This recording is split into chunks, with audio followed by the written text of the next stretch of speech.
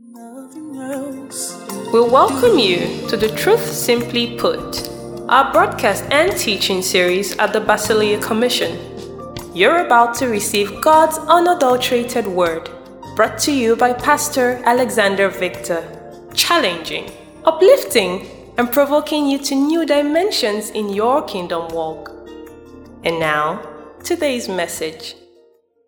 The Christ-conscious believer today would be part 15. Part 15. It's been quite a journey, literally life-transforming journey for those of us who are paying close attention and with a view to practicing what it is that we're learning. I've taught our local church that your disposition at the point of receiving a word to a large extent determines what level of transaction you would do with that word. And it also determines what, of course, the level of transaction determines the level of benefit, right? The level of macarios that you will get out of a word. There's somebody that walks up to a pastor, their under shepherd, and says, my tummy hurts. And the pastor says, peace. And as far as that person is concerned, that's all the word they need. And there's somebody else who will say peace, and the person will be like, yes, thank you, sir, but can you pray for me? And there's somebody else that you will actually go ahead and even pray for them, and it's not enough because the levels of convictions differ, levels of subscription differ. How you even receive the messenger determines what you make of the message, and what you make of the message determines of what benefit to you the message is. Jesus is going about his business, there for everybody, and people come to him from an important man in society, most likely a senator equivalent in his day among the Jews, named by the name of Jairus. And it says that Jairus' daughter is sick. She wasn't dead. She is sick. And he said for Jesus to come and pray for her that he might heal her. That's what happens. Mark the story. And Jesus, of course, in his usual, the Son of Man did not come to be served, but to serve. That's what he says. He says, let's go. And he starts to go there. But in that same narrative, in that same moment, there was another woman who had had an issue of blood, incessant menstrual bleeding for 12 years. And she just says to herself, now picture that, 12 years, 12 times 12, that's 144 months of bleeding. Every day, non-stop. That's what an issue of blood means. Every day for 12 years. She had gone to every medical doctor, every physician in her day, and there was nothing that could be done for her. Nothing. And she sees that Jesus is going by. And she says to herself that if I may but touch the hem of his garment, I'll be made whole. Now, Jairus was of standing in society to say, well, you know what? I can host Jesus in my palatable mansion. And he'll pray for my sick daughter and she'll be fine. But somebody else went, I don't even need him to pray for me. I just need to touch whatever connects me to him. And I'm going to be fine. And she touched a garment that had no oil, that had no virtue, that had no power of itself. And that's why I must be careful to not spiritualize such things or make doctrines out of them. Christ did not intend for doctrines to be made out of that because he said virtue left me. It was the measure of faith, the measure of demand she placed on Jesus as signified or as symbolized by her saying, if I can touch the hem of his garment. That's what did the work for her, not anything in the garment of Jesus. Lest you go and sit on the chair that your Geo sat on or go and carry the face towel that he carried and be dragging for his shirt because you want something as a point of contact. Why are you looking for a point of contact when you host the King of Kings in your heart? Think about it for a minute. You host him, he's in you, he lives in you, he dwells in you. You carry him, you're the temple of the Holy Spirit. What point of contact are you looking for? To contact who?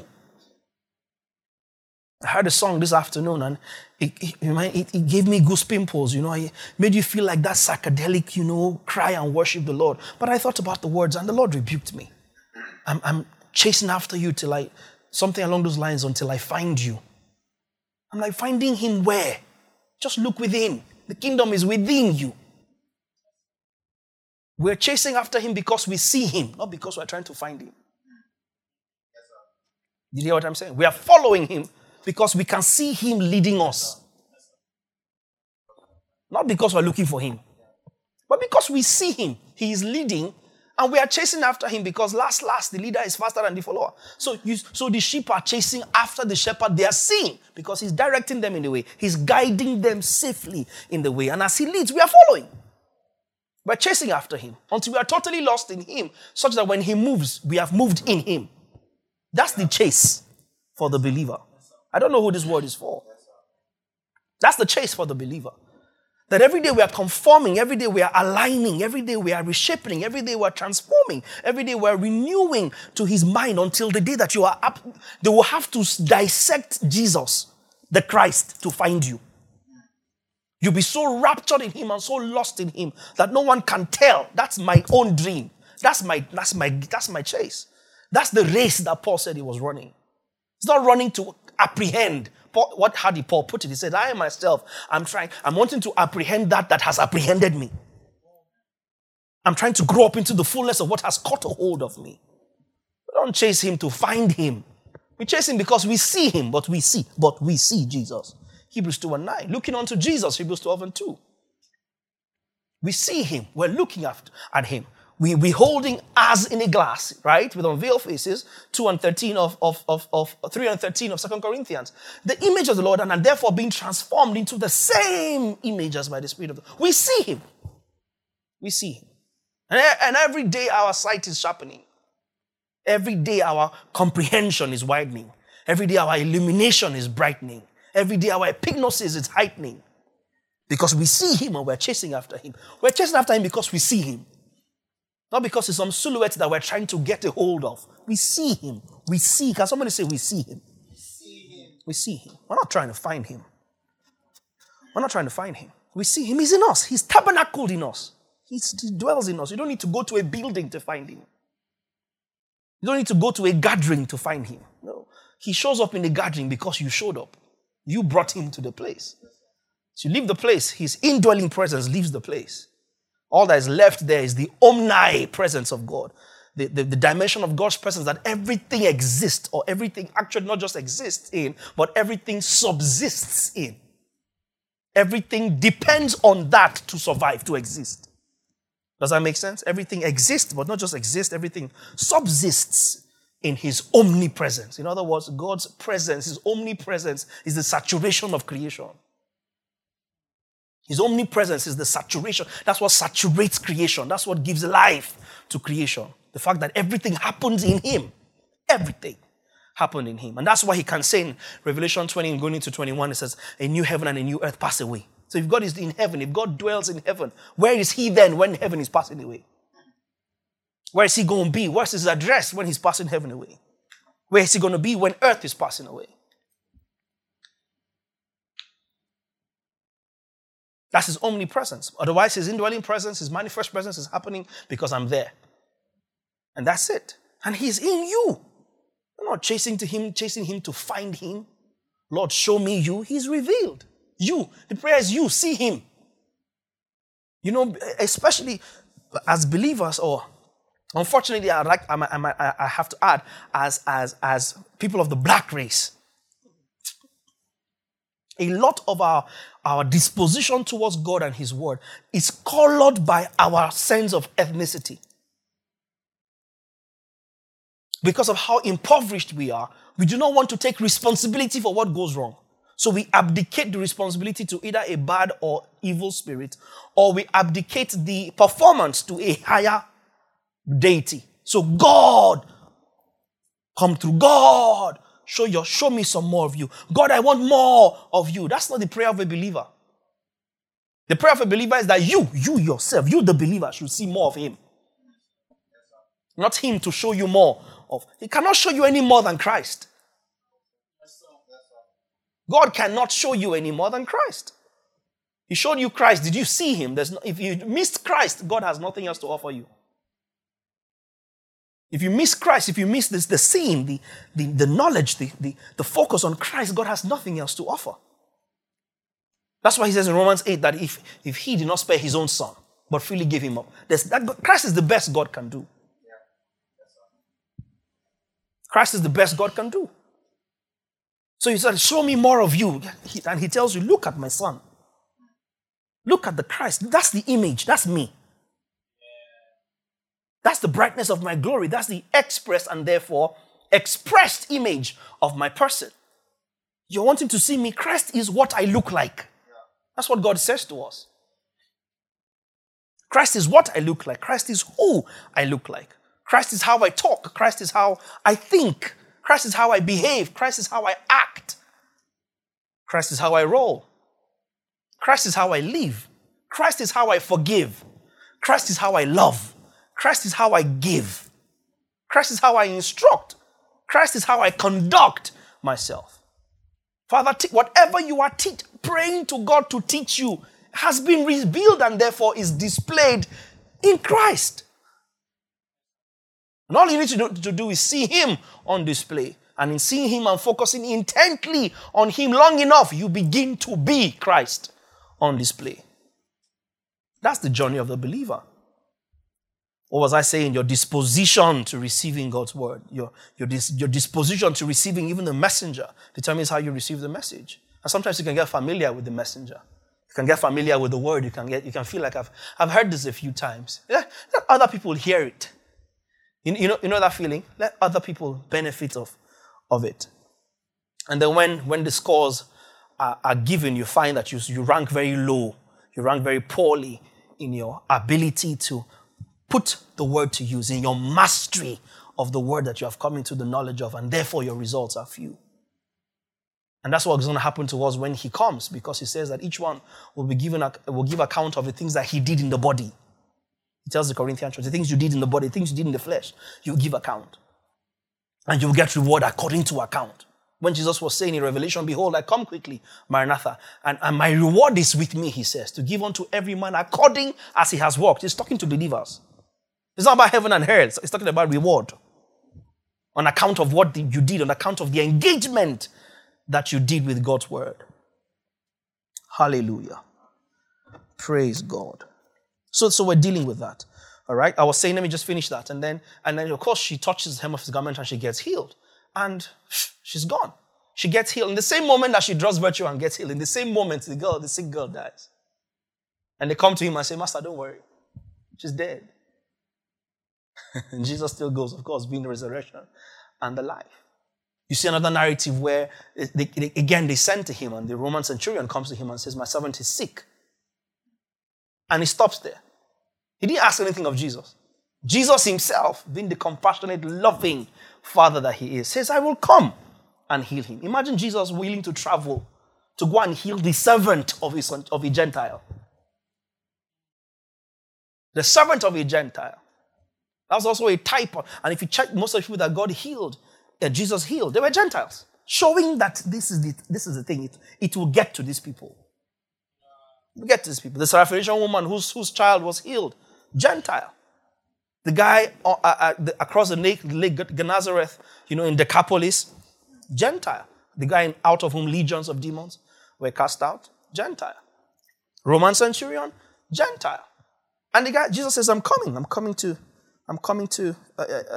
heal your servant. And the guy says, no, you can't, you don't need to come. Isn't that what he said? Yeah. He said, no, I'm a military man, I understand authority. As a centurion is the Roman equivalent of a battalion. Battalions are usually commanded by, if I remember correctly, a lieutenant. Yeah, either a lieutenant or a second lieutenant has authority over a battalion of 100 to 200 soldiers, right? Sometimes a captain, but usually a lieutenant or a second lieutenant. So a Roman centurion is equivalent of a lieutenant, one in charge of 100 soldiers. So he says, I am a man of authority, because that means he's a commissioned officer. Does that make sense? There's a commissioned officer and then there is a non-commissioned officer in the military. So he says, I'm a commissioned officer, but I also have seniors over me. He says, I say to one, he goes. And he goes. I say to one to come. And he comes. In the same vein, therefore, one says to me, go. And I go. Make sense? He understood divine authority. And one says to me, go, I go. So I understand authority enough to know that you don't need to come. I understand authority enough to know that this, whatever is plaguing my servant, is a junior officer to you. Yeah. Are you following me? Yes, sir. So I know that by virtue of the authority value chain, if you speak a word, Those non-commissioned officers have no option but to go if you say they should go. So don't bother coming to my house. Don't come in under my roof. And what did Jesus say? I have not found such faith in all Israel. And Jesus started to speak. And you know what? If you read the story, you'll find that Jesus did not speak anything about healing. He actually leaves the centurion and starts to speak about other matters concerning the kingdom. Because all the guy said was, just speak. Let these demons hear you speaking. Yeah. They will take off. Not let them hear you speaking about healing. No, just let the word be speaking. The word by which the worlds were framed. Are you following? He's the word. Let the word start to utter. These guys will tremble and leave. Sir, all I need you to do, sir, please, is speak. He didn't say speak healing. Yes, sir. He didn't say speak deliverance. He said speak. So Jesus starts to speak. And the Bible says, and the servant was healed that same hour. There's no exact time, but in the speaking narrative of Jesus, the servant got his healing. Tormenting spirits understood that, man, the word is being uttered. And they took off. So your expectation determines your reception.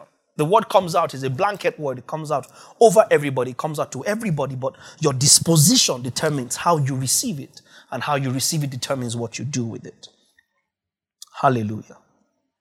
Praise God. So we've been on this for 14 parts. This is our 15th part. We're looking at the Christ-conscious believer. We began to look at the hallmarks of the Christ-conscious believer. All these are on our Podbean website. So all our audio teachings in full are available there. The BasiliaCommission.podbean.com. I won't spend too much time running through all of that, but we began to look at how the Christ-conscious believer, number one, is grateful for the cross. Right? He's grateful for the cross. And number two, the Christ-conscious believer understands the twofold significance of the resurrection. And three, he acknowledges that he has no part to play in that salvation plan. And number four, the Christ-conscious believer is mindful of and subject to the ministry of the Holy Spirit. And we'll be very systematic as possible with it. And number five, the Christ-conscious believer appropriates the rights, the benefits, and the responsibilities that come with sonship. Number six, the Christ-conscious believer walks in his royal priesthood status without apology. 7, the Christ-conscious believer values and submits to discipleship because there's no spiritual maturity in the absence of discipleship. Number 8, which is what we have been on for 4 weeks now. Number 8 is that the Christ-conscious believer is bound by and yielded to God's word in the light of Christ only. The Christ-conscious believer is bound by and yielded to God's word in the light of Christ only. And we started on this point number 8. This is our 4th week on point number 8. All right? This is our 4th week on point number 8. We established what the word of God is, who the word of God is, why the word of God is what it is, because it's God's will, it's God's counsel, and God's essence, right? As collectively captured in the Spirit-inspired writings of the Bible that together reveal Christ in the hearts and minds of the readers and hearers, right? Yes, and then we went on to explain that the outcome of that is that Christ is formed in them, right? The outcome of, we said, receiving, understanding, and applying God's word is that Christ is formed in the believer because the word of God is Christ. As you see what I just showed you about the Roman centurion, he said, just speak. Just speak. That's what you do. Just speak. So most times we're looking for God to do. My God, we're looking for God to do something when really all we should be doing is to be inclined to what he says. Because his doing is in his saying. Do you understand what I just said? God's doing is contained in his saying because he's the word. He's the word. When he speaks, his word is not apart from himself. When he speaks a word, he happens. He speaks himself into whatever instance, whatever circumstance that the word is discharged upon. It's a deposit of the God kind. His word is himself. He cannot be divorced from his word. So God's doing is contained and expressed in his saying. And God said, let there be. And as God said, Christ happened upon an otherwise bland creation. Christ happened upon an otherwise blank canvas. And as soon as God said, let there be, stuff began to happen. Stuff happens because he said, not because he did. His doing is contained and therefore expressed in his saying. So a lot of times we're looking for the hand of God when you should be looking to hear the word of God. The word of God. What has he said? And once you latch on to what he has said, that's it. Once you latch on to what he has said, that's what it is. The word of God is given for our obedience to it. Is given for our obedience. Then we took time crucially to explain the word blessing, right? The word eulogio as opposed to the word makarios. The eulogio that is Christ that comes upon everyone who believes, and the makarios, which are the benefits that accrue to you that make you enviable, the favor you enjoy from God that is directly proportional to the level of your obedience to God's word. And this is what sets one believer apart from the other. We took time to answer that question, right? Because a lot of believers struggle. If I'm born again, why is this not happening for me? Why is this person enjoying that and I'm not enjoying that? Why is this person getting that and I'm not getting that? And the answer is in your level of subscription to the totality of God's word rightly divided. Because you can be praying some prayers to which you will never get answers. And you can be praying those prayers honestly. But they're not the mind of the Father. Why is it that, for instance, you pray in prayer and say, God, I've been asking you to kill my neighbor for 6 years. That has been tormenting me. Why is my neighbor still alive? You can be sincere with your prayer and get no result because you are praying amiss. Because what you're praying is not the mind of the Father. This is good and acceptable in the sight of God, who will have all men to be saved and come to the knowledge of the truth. He didn't send his son into the world to condemn the world, but that the world through him might be saved. This is the gospel, that God was in Christ. That's the ministry of reconciliation. God was in Christ reconciling the world to himself, not imputing their trespasses against them. God is not going to kill somebody that his son died to save. So a lot of killings that have happened by New Testament believers attributed to God, God has nothing to do with it. It was either nature or the devil. You understand? It was like nature had its course, time had its course, or the devil, familiar spirit, stepped in and answered a prayer that you now gave glory to God for answering. Be careful the next time you testify that God killed somebody. I saw one recently online on Facebook in this city, my city. And they woke up and realized that there was someone that was dragging one land with them. And and they prayed, give a dangerous seed. The Lord said, give a seed, give a seed, give a seed. And they woke up the following morning to hear that the guy was dead. And I've said over and over, the God that has to kill somebody first to deliver you, it's a very weak God. If that's the kind of God you serve, please, I strongly recommend that you change God. Upgrade God to the God who is Lord of hosts. And all he does is speak a word. And you know that I'm delivered from evil men. That I'm delivered from the kingdom of darkness. I'm qualified to be partaker of the inheritance of the saints in the light. I'm a son of God. And so I'm guarded by heaven. I'm led by the Spirit of God. Hallelujah. The word is given. And that's what differentiates our obedience. The levels of makarios. Levels of makarios to God's word. Everybody's growing in that area. Everybody's growing in that area. So we began to go into the word of God is for application. And we said a believer yielded to God's word understands that with this rightly divided word, there can be no mixture. There can be no mixture.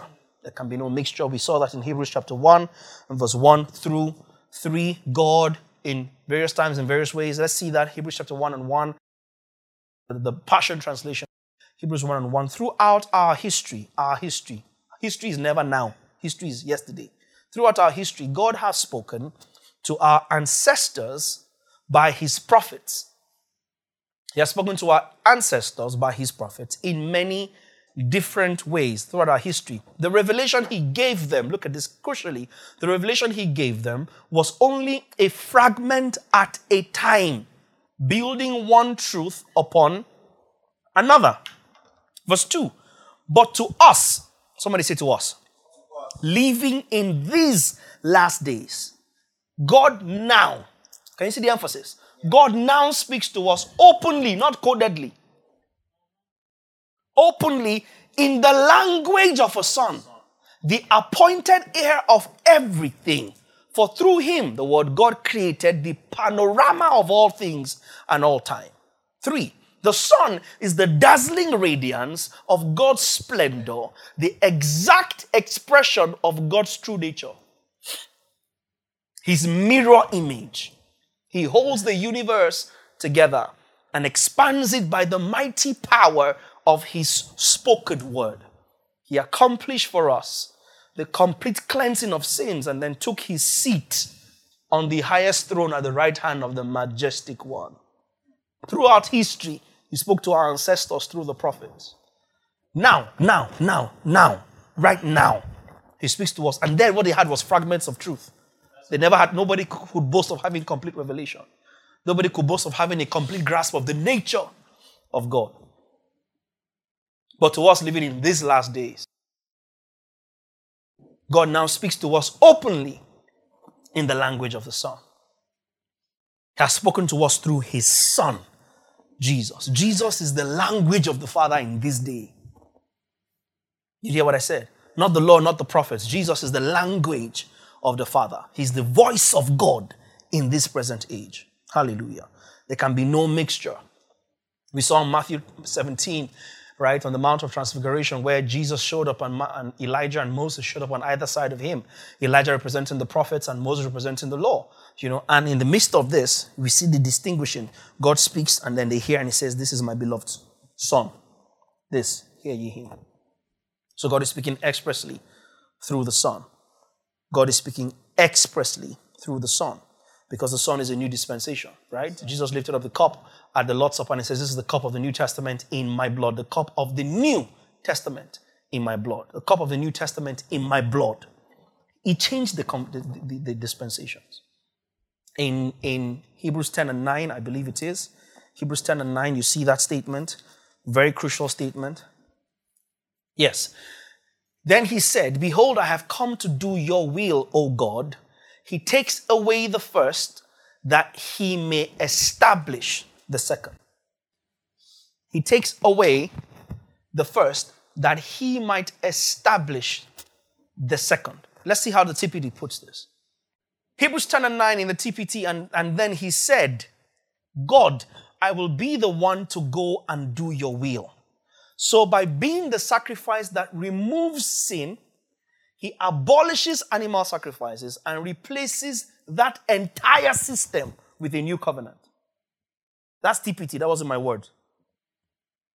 Go back again from the second half of that verse. Yeah, next.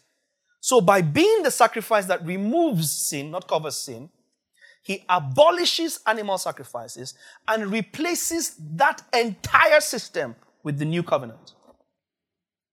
Keep going. Next verse. By God's will, we have been purified and made holy once and for all through the sacrifice of the body of Jesus, the Messiah. Go back to Hebrews 8. Hebrews 8 and verse 7. I'll read verse 7. Yeah, well, we'll stay there. Hebrews 8 and 7.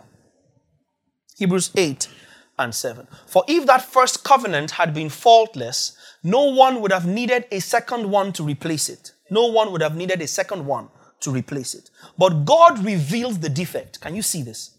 God revealed the defect and limitation of the first when he said to his people, "Look, the day will come, declares the Lord, when I will satisfy the people of Israel and Judah by giving them a new covenant." So when God was speaking in Ezekiel, speaking in Deuteronomy, speaking in Jeremiah, he was referring to Jesus because Jesus is the actual covenant in the heart of the Father. 9, it will be an entirely different covenant than the one I made with their fathers when I led them by my hand out of Egypt. For they did not remain faithful to my covenant, so I rejected them, says the Lord. Here is the covenant I will one day establish with the people of Israel. I, God, will embed my laws within their thoughts and fasten them onto their hearts. I will be their loyal God and they will be my loyal people. Keep going. And the result of this will be that everyone, this is quoting Jeremiah 31, which is one of our key anchor scriptures as a ministry. The result of this will be that everyone will know me as Lord. There will be no need at all to teach their fellow citizens or brothers by saying, you should know the Lord Jehovah, since everyone will know me inwardly, from the most unlikely to the most distinguished. For I will demonstrate my mercy to them and will forgive their evil deeds and remember again their sins. 13. This proves, Hebrews 8:13 in the Passion Translation, this proves that by establishing this new covenant, the first is now obsolete, ready to expire, and about to disappear. And by now, absolutely, totally disappeared. Yes. There's no mixture, people. Don't let anybody bamboozle you with esoteric theology, bamboozle you with philosophia, the traditions of men in their grasp for knowledge outside the understanding and revelation of God as expressed in the person of Jesus Christ. It's disappeared. There's no mixture. Scripture is very clear. Hallelujah. The cross changed the dispensations. The cross changed the dispensation. One of the biggest errors is the inability of the church to understand that the cross changed everything. Yeah. The cross shut down one dispensation. And it breaks my heart when I see people that quote scriptures that they don't understand. They don't even know where it is in the Bible. This is what happens when you don't have a good Bible teacher. The Bible says that you should work out your salvation with fear and trembling. Yeah, show me where it is. Most of them don't know where it is. And they want to argue with you. The Bible says that Christ is the end of the law for righteousness. No. But the Bible says Christ did not come to abolish the law, but to fulfill it. One, you don't even know where it is in Scripture. Two, you don't know what abolish means. And three, you don't know what fulfill means. Because if he fulfills the law, what should the law be doing in force? If you have an obligation of something and you have met your obligation of something, why is you're paying for a car, you have a layaway, or a phone. You pay 20,000, said I will come back, the phone is 50,000. And then you pay another 10,000, another 2,000, another, and some of us know exactly how that thing works. And then you finish paying. And you say, no, keep it still. Do you understand what I'm saying? If I take it from you, it will now look a bit awkward, like your store will be empty, You will not, so just hold it first. I know I've paid in full, but, is there a way whereby I can have it and you still have it? Doesn't that sound stupid? I've paid. You said this thing is 600,000. I've paid 600. In fact, I'll give you extra 2,000 for pure water. And I'm like, okay, it's time to take my goods. And you're like, no. If I take the goods, then it will now make you look like I've removed things from your shop. And then your shop will now look empty. But it's also important to me to ensure that even though I want to do my business, it's also important to me to ensure that your shop also looks like it has goods to sell. Because it will not make you look like there's no demand on you anymore. You have nothing else to sell if I took what I've paid for. So let me leave. Okay, I paid 600,000, right? Okay, let me just take half. Let me take 300,000 naira worth of goods and just leave 300,000 with you, just so that we can, help each other, scratch my back, and scratch your... You can see how stupid it sounds. So once an obligation is fulfilled, the person who has fulfilled the obligation cashes out and therefore abolishes the obligation. And that's what Jesus did with the law.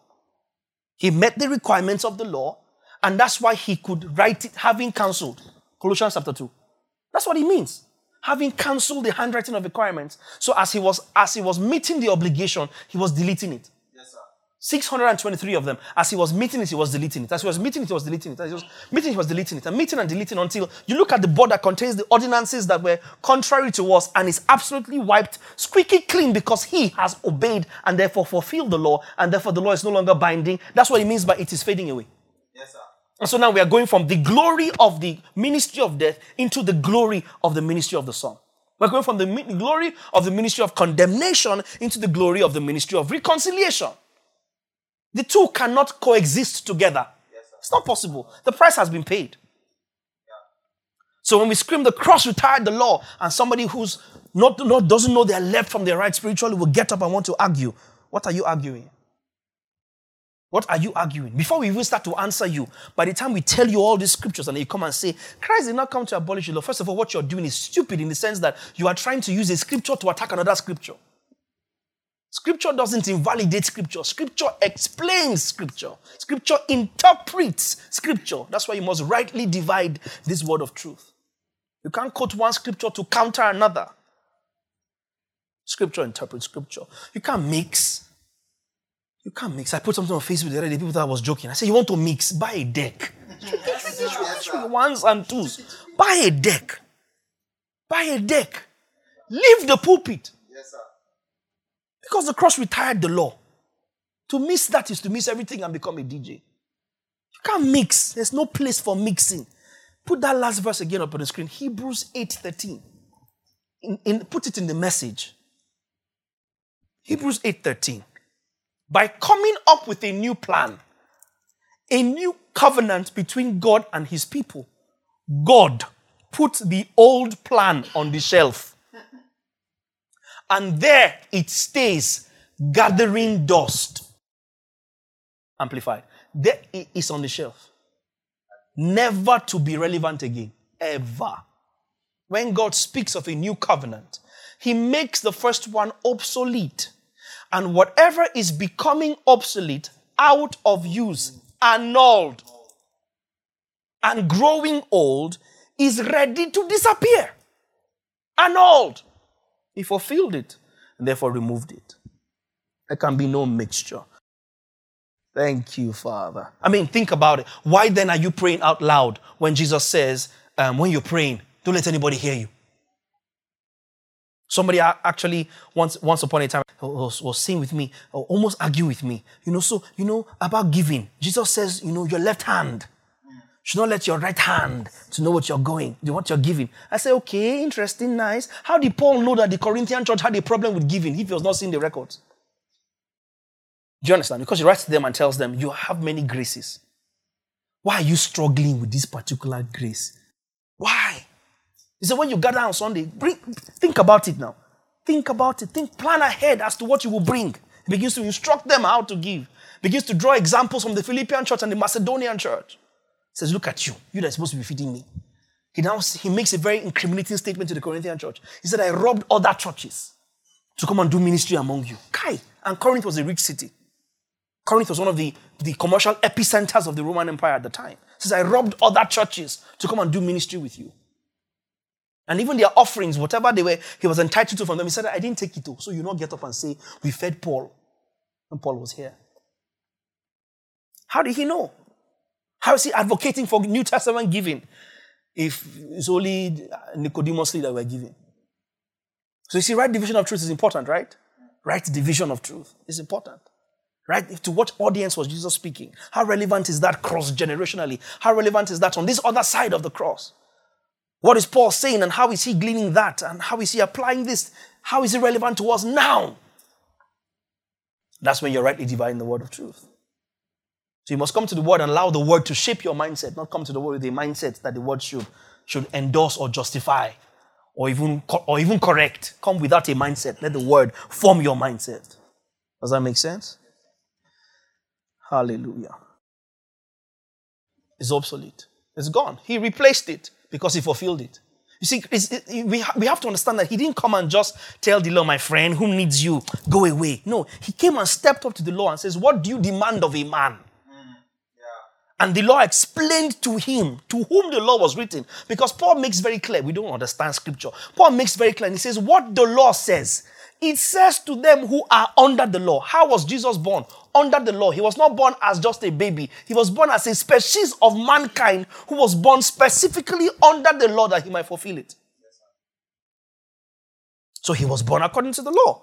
You see New Testament believers saying we are taking our baby to dedicate our baby and name our baby on the 8th day as Jesus was taken to the temple. What is that?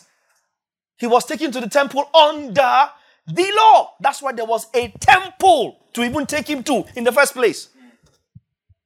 Oh, come on, talk to me. Because if you are justifying that you are doing this New Testament practice because Jesus was taken to the law, to the temple, then you're justifying calling a physical building today a temple that God actually inhabits. Can you see where we're DJing? So right now you are preaching cross, you are preaching gospel, you are preaching, and then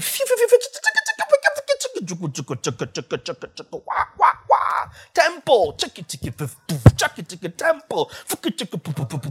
tithe, seed, dangerous seed. Christ has redeemed us from the curse of the Lord. By grace are you saved through faith and not of works. It's grace of God. To temple. And that's exactly what we're doing now with Christianity. We're mixing.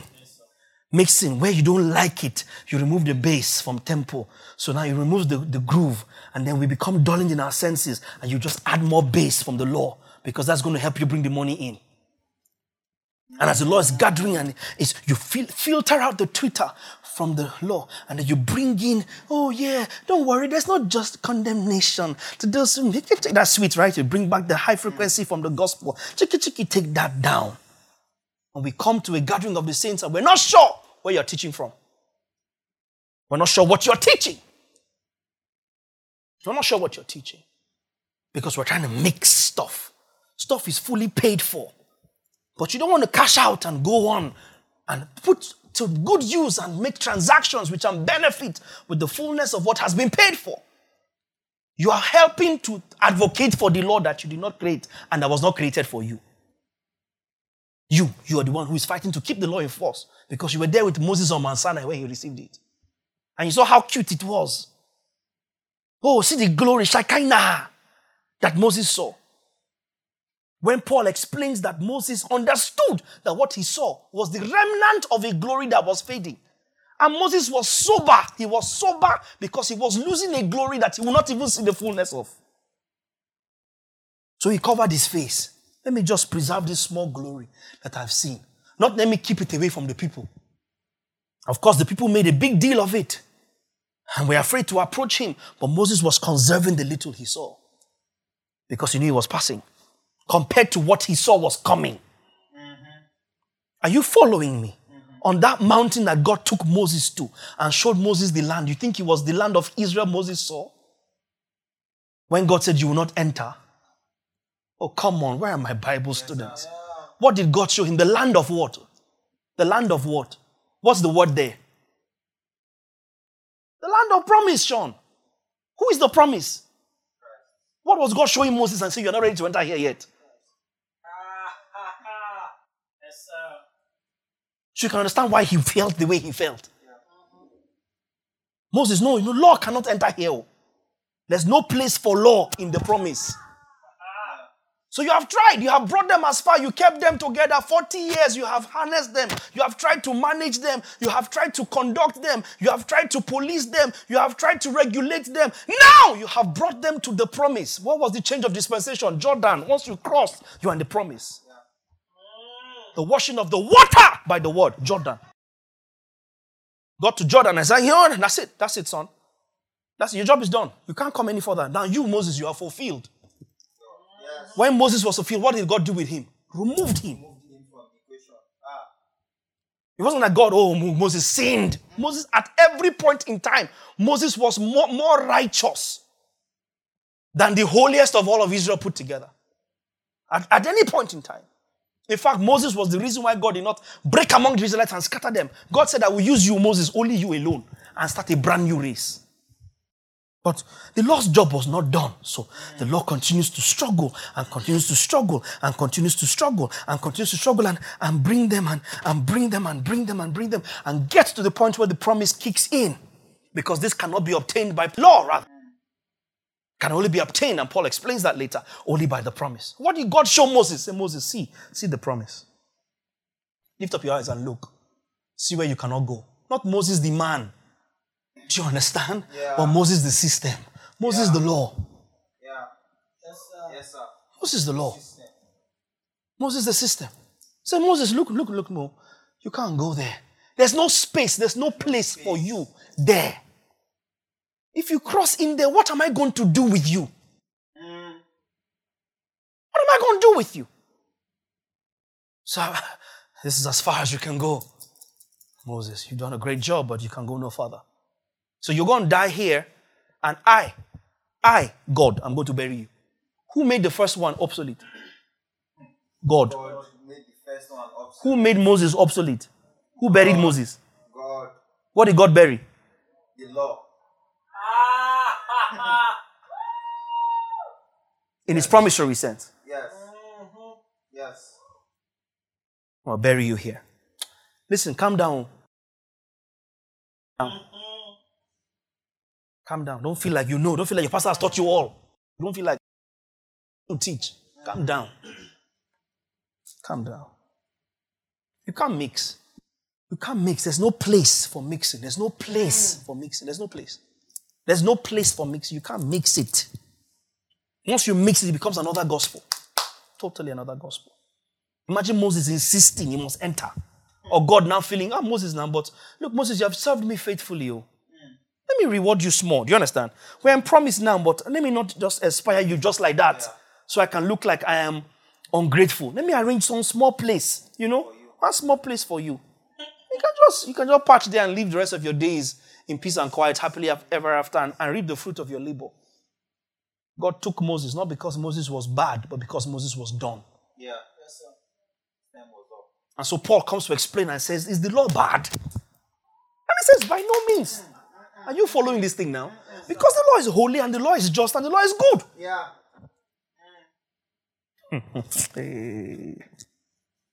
God did not take Moses because Moses was bad, but because Moses was done. Moses was good, but Moses was done.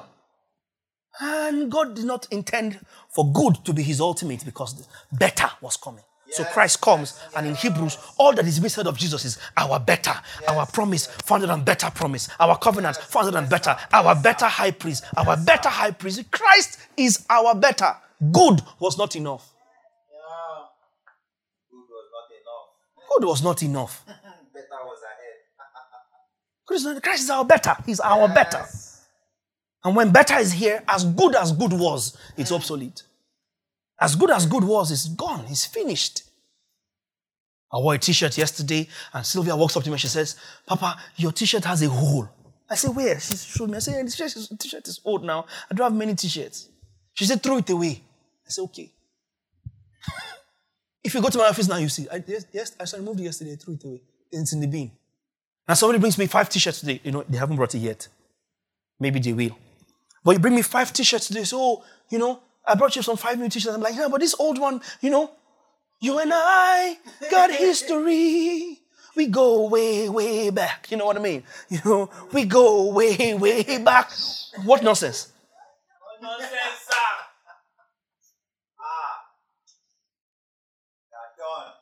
We're done. I mean, you're good and everything. You're good, but we're done.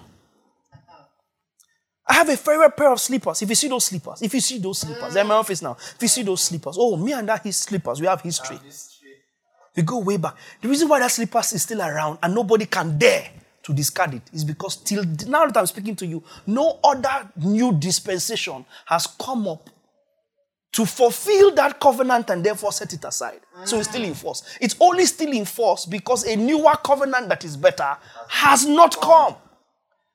The moment she sends Selah a newer covenant that is better than the first one is rendered obsolete. Yes, that's right. Do you understand? Why are you holding on to what is expired when what retired it is here? Yes. You're not living in an era of expectation. You're living in an era of reality. Yes, sir. Yes, sir. You are in Moses was shown. You are in what Moses was shown that he couldn't enter. Yes, sir. You are in what Abraham refused to build a house with mortar and bricks because he was chasing after. Be careful that you're not singing what Abraham was singing. Be careful that you're not praying what Moses was praying. Be careful that you're not praying what David was praying. Because you're not them, or they needed you. You don't need them. They needed you to be complete. They needed you. They were hoping to something they didn't have. You have what they were hoping for.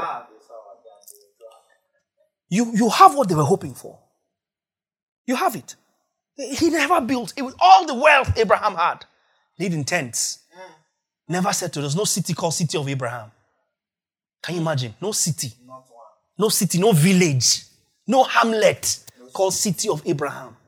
Abraham refused to be linked to a physical location because he knew that there is a city whose builder and founder is God. And who is that? Not what? Who is that city? Christ. Because Hebrews now explains to us in the better covenant that you have now come to the heavenly Jerusalem, the what? The city of God. Mount Zion to Jesus Christ, the firstborn. Yes, sir. So that city was not a location. That city is a person. Yes, sir. That city is a person. Just like Jerusalem of old is Ishmael. Ishmael was a city of Jebus, right? Jerusalem, as we see in Galatians 4, talking about two covenants. And Isaac is also a city because Isaac is a type of Christ. The new Jerusalem, right? The Jerusalem that is from above. So when Abraham sought a city whose builder and founder was Christ, who was Abraham looking for? Christ. He's looking to Christ. And so Jesus tells them, the Pharisees and Sadducees, he says, your father Abraham longed to see my day. He saw my day and was glad. Since I'm not going to be here when Jesus arrives, there's no need trying to settle. Yes, sir. Do you understand? There's no need trying to build anything. There's no need. It's pointless. Why did Moses start to negotiate with God like Hezekiah when God told Hezekiah, pack up and it's time to go? Why did Moses negotiate? He was 120, the Bible says, and his eyes did not grow dim. So Moses, do you understand? Yes, sir. His eyes were not dim. He was not feeble. He didn't negotiate. His job was done. His job was done. And God was pleased with what he did. Moses, if God killed Moses because God was angry at Moses, Moses would not have showed up handing over Jesus in Matthew 17. Do you understand? Because Moses would have been in hell. Yes, sir. If God killed Moses for disobedience, Yes, sir. for the fact that, I told you to speak to the rock, you now went and struck it, so now I kill you. If that was the reason, then it would not have been Moses and Elijah flanking Jesus. Yes, sir. No. He had run his course. He did it well.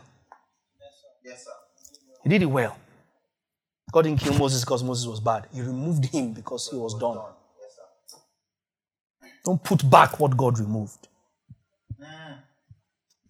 Don't put back what God removed. Don't put back what God removed. Malakoso paladiando sishidabala. You can't mix. You can't mix dispensations. You can't mix the law and the gospel. You can't. You can't. Then we took time to also kill one demon spirit last week. So you can't mix the gospel and traditions of men. Yeah? Philosophia. Sayings from your village. You say, save it for your town's meeting. Save it for our people say. No. If it's not our people here that are saying, then there's no saying. No saying. 1 Peter 2:10. 1 Peter 2:10. Let's go from verse 9. Everybody knows verse 9. People don't pay attention to verse. You know, it's dangerous to pick one verse in scripture and think you know it, you know. And you have no idea what came before that verse and what comes after that verse. You don't care. You just pick one verse and isolate it. 1 Peter 2:9. I need verse 10, but let me show you verse 9 that you know very well and have no clue what verse 10 says. Verse 9, but you are a chosen generation, a royal priesthood, a holy nation, his own special people, that you may proclaim the praises of him who has called you out of darkness into his marvelous light. See how there's a semicolon there? That verse never ended there. From Sunday school, you learned it now. You are a chosen generation, a royal priesthood, a royal nation, a peculiar people, to comfort the praises of him who has called us out of darkness, into his marvelous light, into his marvelous light. If you're not around my age, you'll not know what I just did. Except if you're coming from like one of them old time, give me that old time religion, give me that old time religion, give me that. Oh, we know, everybody knows it. We are a church generation, we are priesthood, holy nation, come for the show the praise of him who was called out of darkness into his marvelous light. And we stopped where the scripture did not stop. Out of, called us into his marvelous light. Continue and see that light. Verse 10. Who once were not a people. This is what he called you into. But now are the people of God. Yes. Who had not obtained mercy, but now have obtained mercy. Ephesians chapter 2. Ephesians chapter 2, where shall I go from? Let's go from verse 11 for context. You can understand the whole thing about mixing traditions of men when we say that your people's sayings don't matter in this kingdom. You can understand how you cannot be a believer and be Bibio. You cannot be a believer and be Fulani. You cannot. People won't tell it to you because of how sensitive it is, but that's why we are so divided and so scattered and so marginalized along ethnic lines. And we come to church and today is Abba Day, today is Igbo service. So the other day is our Ibibio, today is multi-traditional service. Who sent you? We must celebrate our diversity. Who sent you? He came to unite us and make us homogeneous. He came to make us one people out of multiple different peoples. And if every people had its culture, when we merged and became one people, we took on one culture. Yes, sir. Why doesn't Oduduwa Republic have their own constitution? Why doesn't Biafra have its own constitution? Why doesn't the Jihadist Republic of Northern Nigeria have their own constitution? Why doesn't the Benin Kingdom have its own constitution? Why doesn't the Calabar Kingdom under the Obong have its own constitution? What was the first thing that needed to cement this thing together? One new constitution that superseded everything else. Does that make sense? You might behead somebody's head or burn somebody for witchcraft, but it's against the law of the Constitution of the Federal Republic of Nigeria, because that should supersede every individual interest group. Yes, sir. And what makes you feel like you can become born again and run the scriptures along the same lines as the constitution of your people? Are you getting what I'm teaching you? Yes, That's sir. the confusion. Yes, sir. That's the confusion. What makes you think you can become born again, become a brand new people group, receive a new constitution, and want to mix it with the constitution of your village people? You and your village people are the problem of the church. That's the truth. I mean, something like tribalism should not be heard in church. And listen to me clearly. Let me announce this. There's pastors watching. When you say you're fighting tribalism in the church, tribalism cannot be dealt with by giving equal honor to different tribes. Tribalism can only be dealt with by detribalizing the church so that it is one tribe, the tribe of Christ. Yes, sir. Yes, sir. You will, I speak prophetically, quote me anywhere. You will never achieve anything like tribal equality in the church of Christ. Quote me. You will never achieve it. You will never achieve it. Have all kinds of conferences, have all kinds of seminars, invite all kinds of keynote speakers to speak. You will not arrive at tribal equality in the church of God because it's not designed for that in the first place. The local church is implanted to become its own tribe that did not exist before, hence other individual tribes were thriving. Are you following me? Yes, but now who were not a people has now become a people. Ephesians 2:11. Therefore, remember that you, once Gentiles in the flesh, switch to TPT. I've not checked it in TPT before, but let's see it. We have become his poetry. 11. Or does it start from verse 10? Okay, we have become his poetry. We created people, go on, that will fulfill his destiny God has given each of us. For we are joined to Jesus, the anointed one. Okay? Even before we were born, God planned in advance our destiny and the good works we will do to fulfill. That's Ephesians 2:10. 11. So don't forget, 11. Don't forget that you were not born as Jews and were uncircumcised. Circumcision itself is just a work of man's hands, right? You had none of the Jewish covenants and laws. O Gentile, you were never under the law. You were foreigners to Israel's incredible heritage. You were without the covenants and prophetic promises of the Messiah, the promised hope, and you were without God. 12. Yet look at you now. Everything is new. Although you were once distant and far away from God, now you have been brought delightfully close to him through the sacred blood of Jesus. You have actually been united to Christ. 14. Our reconciling peace is Jesus. He has made Jew and non-Jew one in Christ. See the next line. By dying as our sacrifice, he has broken down every wall of prejudice that separated us and has now made us equal through our union with Christ. Keep going. See verse 15, please, by yourself. I had never seen in the TPT before.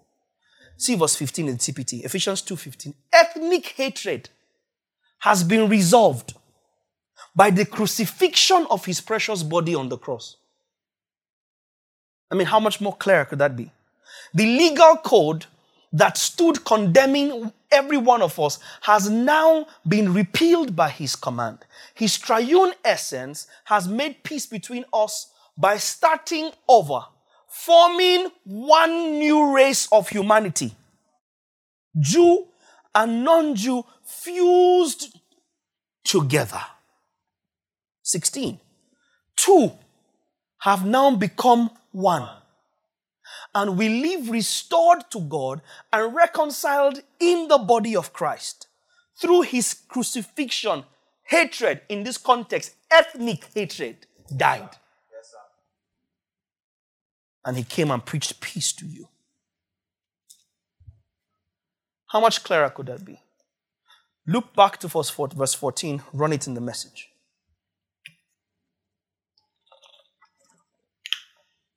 The Messiah has made things up between us so that we're now together on this, both non-Jewish outsiders and Jewish insiders. He tore down the wall we used to keep each other at distance.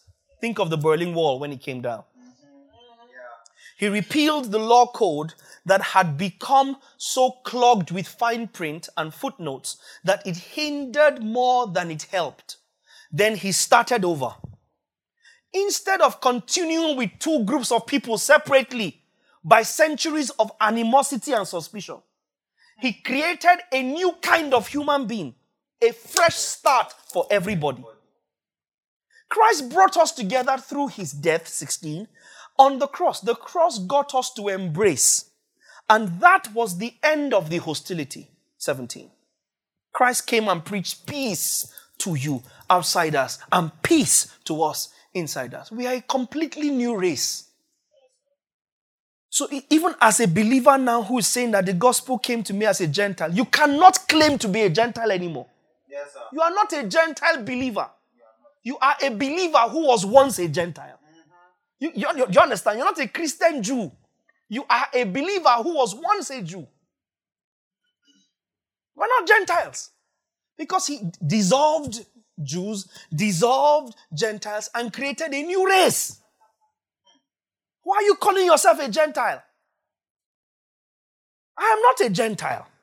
I'm a completely new species of humanity, completely new species of divinity, completely new race that never existed before. And in that race, we don't see ethnic division. The blood that flows in our veins is the same. The blood that flows in our veins is the same. That scripture was Ephesians 2 from verse 11 right down to 17. Ephesians 2, 11 to 17. Before that, I think I read 1 Peter 2, 9 and 10. 1 Peter 2, 9 and 10.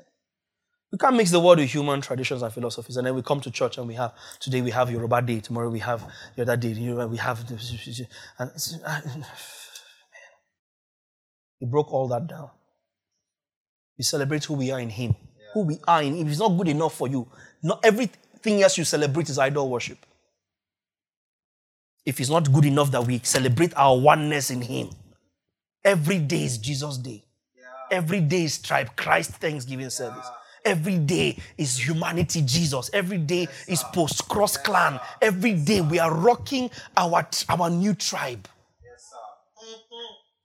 In whatever language is convenient for us.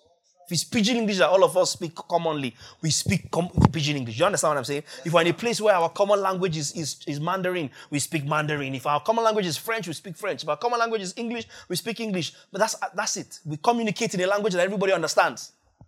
Otherwise, we are a people of heaven. Same tribe. Different families like this. Different nucleuses. Different cells. You understand? Like sleeper cells in terrorism. Different, but it's one tribe.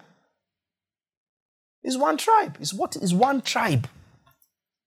There should be no difference. One Lord. Hey, Ephesians 4. Ephesians 4. I think it's Ephesians 4. Hallelujah.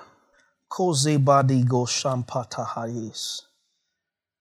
Handamalado seze ba kojeti. Let's go from verse 1. I need verse I need verse 3 to 5, but it will go from verse 1. Ephesians 4:1.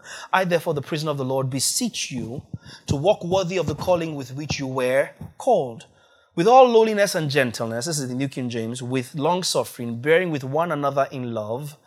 3, endeavoring to keep the unity of the Spirit. Switch here to the TPT if it will let you in the bond of peace.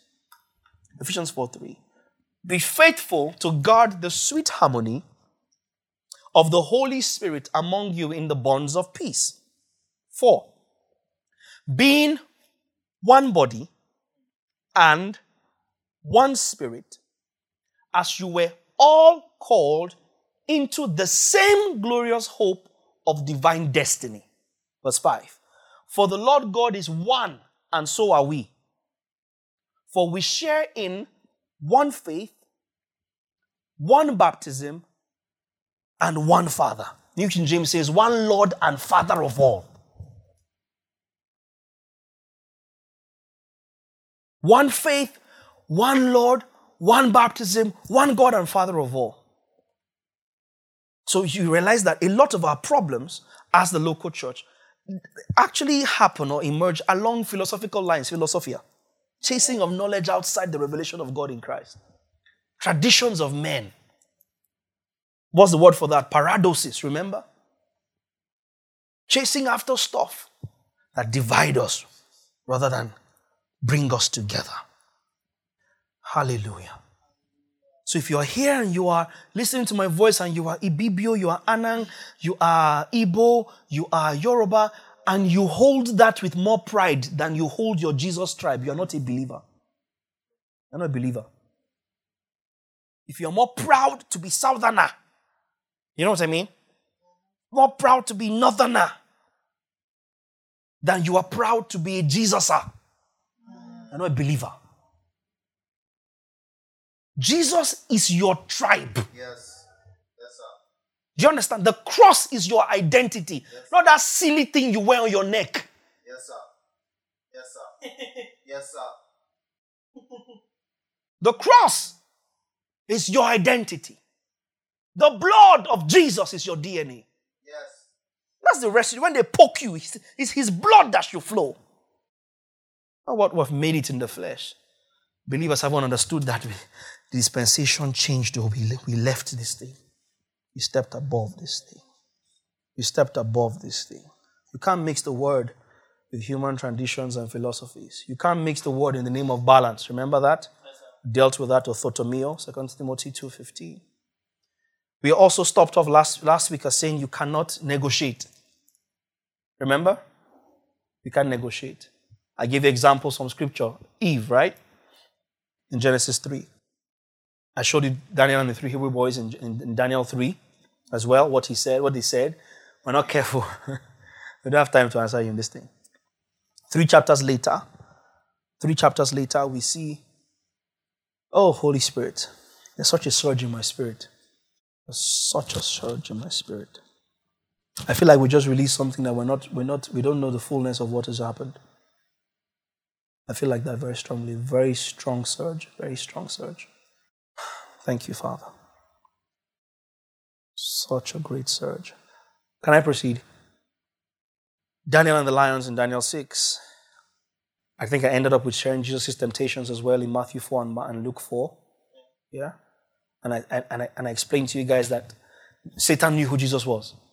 And he was just somehow hoping that Jesus did not know. Or that he had at least lost sight of who he was. I showed you the apostles as well, beaten, flogged. Let's look at Acts chapter 4. It's a long read. Ooh, hallelujah. There's such a surge in my spirits. Such a great surge.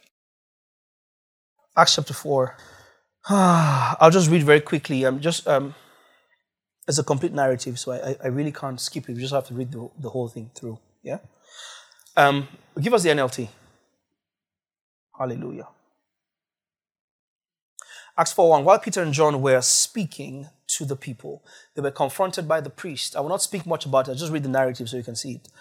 The captain of the temple guard and some of the Sadducees, these leaders, were very disturbed that Peter and John were teaching the people that through Jesus there is a resurrection of the dead. They arrested them, and since it was already evening, put them in jail until morning. But many of the people who heard the message believed it, so the number of men who believed now totaled about 5,000. So again, you see that I've told you over and over, God is not afraid of a big church. Yeah? Don't let anybody make you feel like because it's big, it's not God. The fact that it's big doesn't make it God. The fact that it's small doesn't make it Satan. The fact that it's small doesn't make it God either. And the fact that it's big doesn't mean it's of the devil. Right? The next day, the council of all the rulers and elders and teachers of religious law met in Jerusalem. Annas the high priest was there, along with Caiaphas, John, Alexander, and other relatives of the high priest. They brought in the 2 disciples and demanded, by what power or in whose name have you done this? Okay, this, you see that in John 3 about the guy who was lame by the gate called Beautiful. Yeah, look at us. Yeah, that's the guy who walked around leaping, jumping, and praising God, right? Okay, so by whose name have you done this? 8. Then Peter, filled with the Holy Spirit, said to them, rulers and elders of our people, are we being questioned today because we've done a good deed for a crippled man? Do you want to know how he was healed? Let me clearly state to all of you and to all the people of Israel that he was healed by the powerful name of Jesus Christ the Nazarene, the man you crucified, but whom God raised from the dead. For Jesus is the one referred to in the scriptures where it says, the stone that your builders rejected has now become the cornerstone. There is salvation in no one else. King James says, neither is there salvation in any other. Okay? God has given no other name under heaven by which we must be saved. The members of the council were amazed when they saw the boldness of Peter and John, for they could see that they were ordinary men with no special training in the scriptures. So you don't need Bible school to understand the scriptures. I mean, go by all means, but you must also make sure that you're going to a reputable one, because it's how you can go in as a believer and come out as an atheist. I know what I'm saying. They had no special training in the scriptures. They also recognized them as men who had been with Jesus. But since they could see the man who had been healed standing there among them, there was nothing the council could say. So they ordered Peter and John out of the council chamber and conferred among themselves. 16. What should we do with these men? They said to each other. We can't deny that they have performed a miraculous sign. And everybody in Jerusalem knows about it. 17. But to keep them from spreading their propaganda any further, we must warn them not to speak to anyone in Jesus' name again. Please stop there, look up. Please. I want to move as I'm led. Stay in 17. See these guys conferring and saying that it is not in dispute that they worked a miracle. Our problem is not the miracle. They can work whatever miracle they want to work. Just don't teach the gospel. Does that sound familiar? Yes. Isn't that where we are today? That's where we are. I mean, there's no dispute. Everybody in Jerusalem knows that they healed. The layman is here. We can see him. But our problem is not that you healed a lame man. Heal as many lame men as you walk. Heal as many. Just don't preach the gospel. Because miracles are not the gospel. Yes, sir. The world is not afraid of miracles. They do them. Yeah. The world is not afraid of signs and wonders. They do them. They are afraid of somebody in whose mouth is nothing but Christ and Him crucified.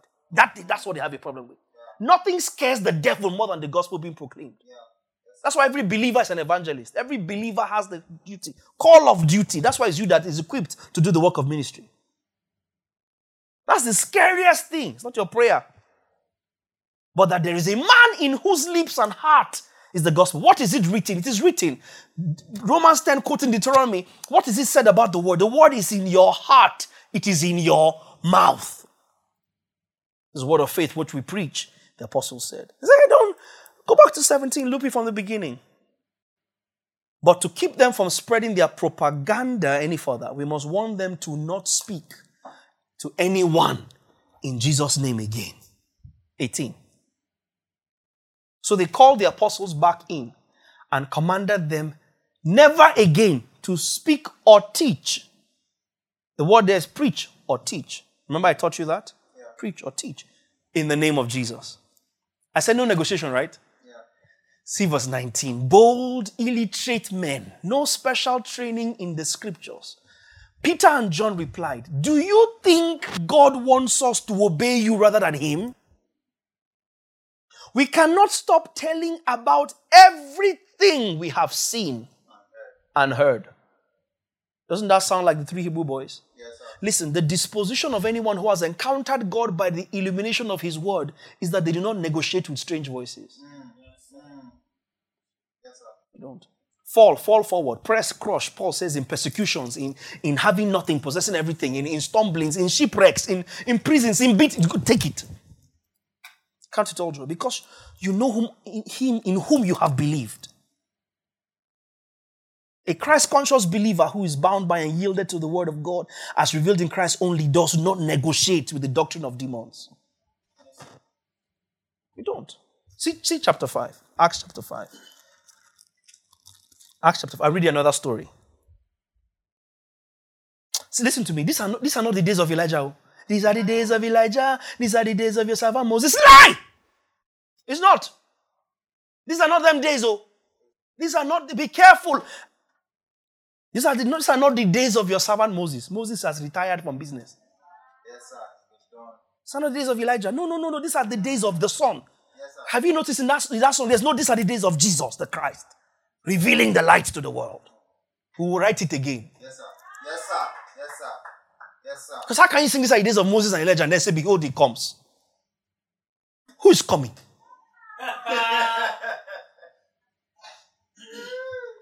Who's coming? Who's coming? He who is coming has come. Mm-hmm. He came to his own. The problem is his own knew him not. Is that not so? He came to his own. His own knew him not.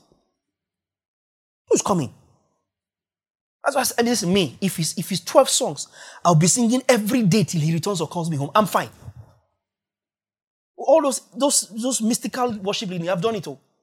Oh, me, like this. Go and ask of me, oh. Me and I, we have history. We go way, way back. Go and find me. Worship Jesus. But none of that grows a believer in the fullness of the measure of the stature of Christ. None of it. I'm telling you now, I've done it all. None of it. None of it.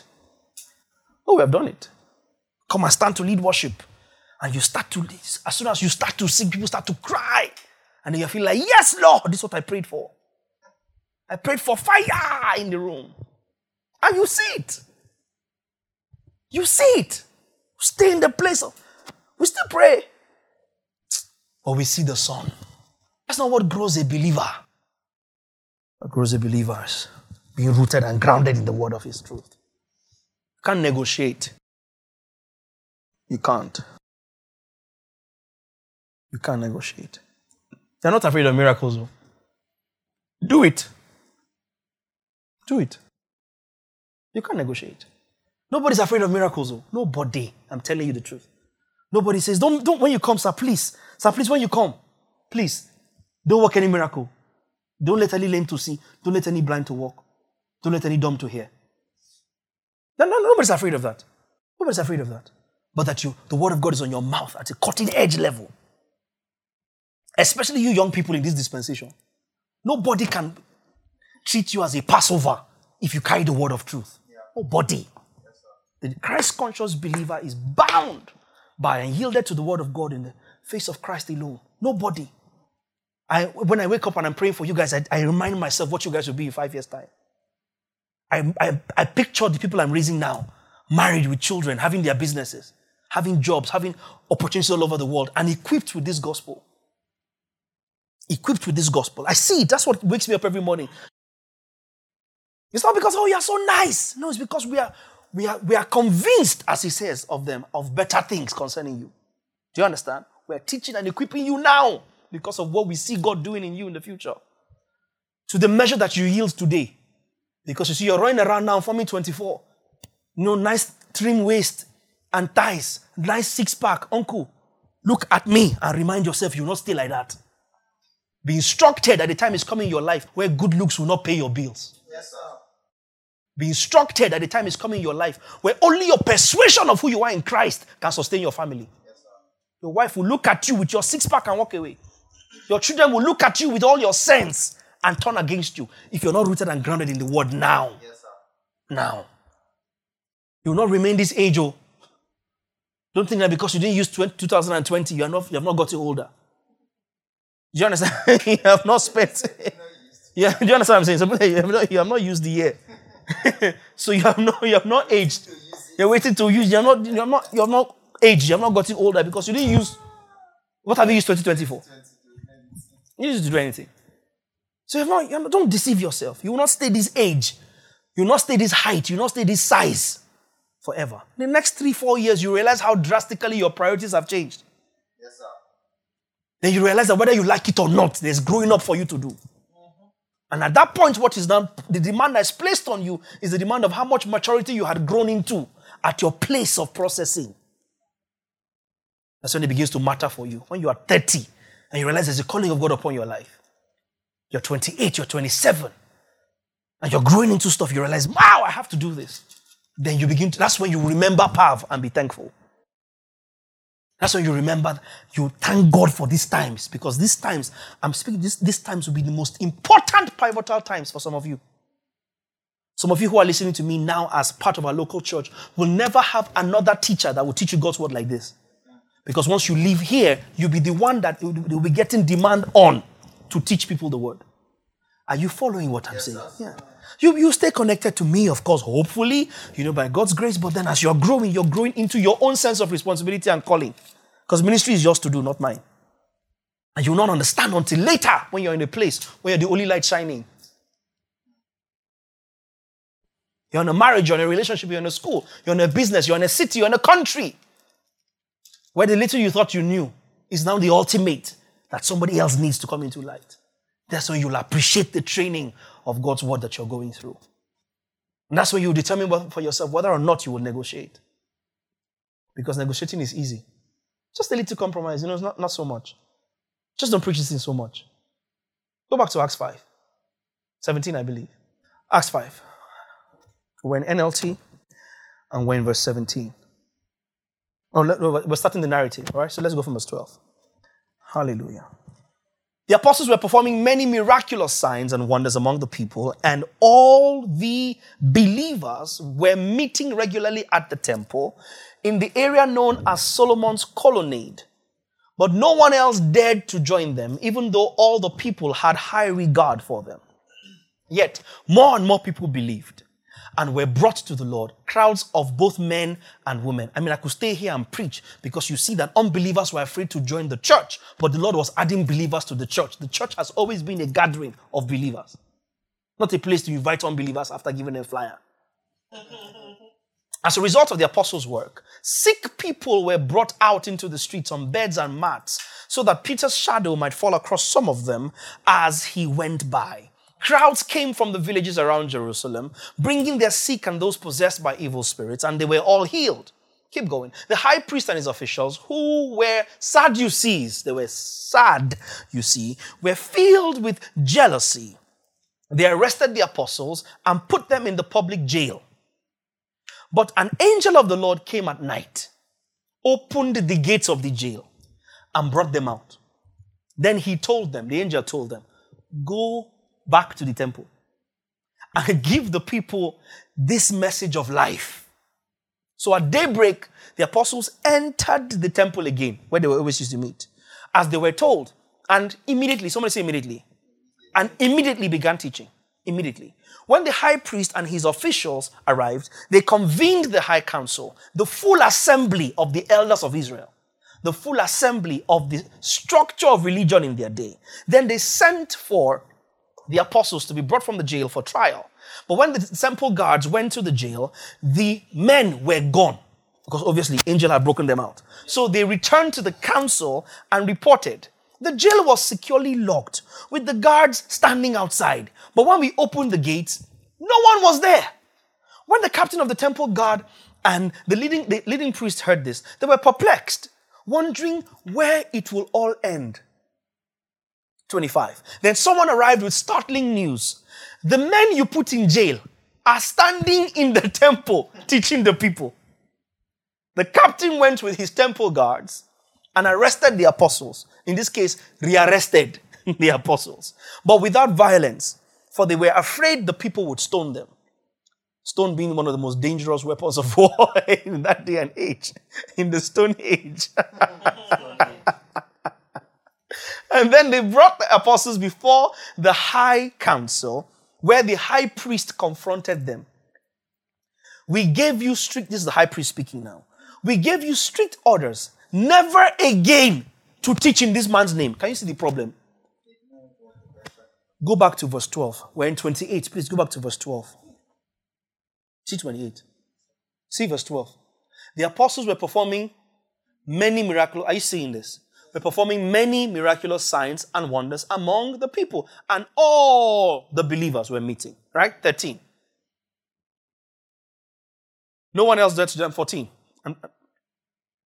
Yet more and more people believed and were brought to the Lord, crowds of both men and women. 15. As a result of the apostles' work, sick people were brought out into the streets on beds and mats and healed. Right? The council ain't got a problem with you depopulating the place of sick people. They ain't got a problem with less lame people, less mad people, less blind people. That's all well and good. We ain't got a problem with that. Our problem is we gave you strict orders never again to teach in this man's name. We gave you gagging orders as far as the gospel is concerned. Do whatever you want to do. Just don't say Jesus. Don't say the cross. Don't preach Christ or him crucified. Teach anything else. Are you following? Teach anything else. Teach relationship seminars. Teach business seminars on how to create wealth. Teach all you want to teach in church. Or give whatever motivational speech about 7 ways to deal with your psyche and 24 ways to attract the best of God. Do whatever you want to do. Just don't teach Jesus. Does that sound familiar to anybody listening?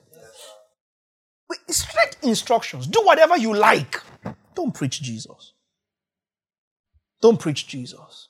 Instead, you have filled all Jerusalem, hallelujah, with your teaching about him. And you want to make us responsible for his death. But you are responsible now. In other words, the more you preach about Jesus, the worse it makes us look. See 29, and that's where I'm ending on this point. 29. But Peter and the apostles replied, we must obey God rather than any human authority. People gathered to speak as representatives of God. And the apostles knew that it was familiar spirits trying to speak in God's name. Because you cannot speak in God's name devoid of the revelation of God in Christ. High council was high council of who? Mbok? Priests. Priest of who? Who were they priests of? Whose law? So whose priests were they? God's priests, son. They were not Satan's priests. Or Amadioha's priests. They were not Shango's priests. They were the high council. Do you understand? High council of churches. As represented in that day. The high priest, that's the person that every year will go and offer sacrifices for people to God. Gathered these people and said, teach anything you want of God. Teach anything you want of faith. Teach anything you want of ethics. Teach anything you want of relationship. Just don't teach about this man. Because when you do that, you convict us. Don't teach this man. Teach whatever you want. Just leave Jesus out of it. Isn't that where the church is today? That's why I said that there's 2 things. The Peter and apostles did not teach the Old Testament. They taught Christ from the Old Testament. He's not a message in the scriptures. He is the message of the scriptures. There can be no negotiation. No negotiation. I have to finish this next week. When I mean finish this point. Do you understand? The Christ-conscious believer is bound by and yielded to God's word in the light of Christ only. Hallelujah. Thank you, Father. Thank you, Father. Thank you, Father. Thank you for a release tonight. Thank you for such an outflow of your word tonight. Such an outflow of your word. So much has gone out. So much has gone out. We thank you that you're able to amplify that in the hearts of your people. As many as have listened to this, as many as will listen to it at later times, through watch parties and through replays, and even online and through the podcast and iTunes. As many as are listening to this, at any point in time they're listening to this, you will amplify it in their hearts. You will cause these words to become spirit and life, as you promised. That the hearts of people will engage with this, that their consciousness of you in the light of Christ will increase, will abound, will multiply. And that as we deploy this consciously into every area of our lives, we see results. We reap the benefits. We are the better off for it. We are richer for it. We are safer for it. We are more secure for it. We enjoy better protection for it. We enjoy preservation for it.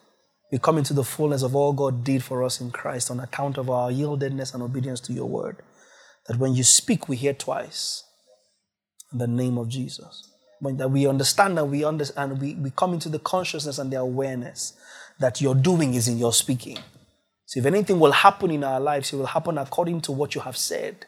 And so we dispose ourselves. We are given our disposition, our natural inclination is towards what you speak. In the name of Jesus. Our natural inclination is towards your word. Everything you say, how you say it, what you mean, when you say it, how it applies to us and what we should do. That we will never be found wanting on account of not having been mindful of and conscious to Christ with regards to the instructions your word gives us, with regards to the reproof that your word gives us, with regards to the chastisements that your word gives us, with regards to the illumination that your word gives us, but that it comes alive in us and we come into understanding. And while all of that is happening, here we are giving you thanks. Here we are giving you praise. Here we are giving you glory. Here we are blessing your name. Here we are basking in the fullness of all we are in you. Here we are thanking you with open and grateful hearts. In Jesus' name, amen. This concludes this message. Thank you for listening, and we hope it has been a blessing to you. For inquiries and further information, please send us an email to info@thebasileacommission.org or visit our social media platforms.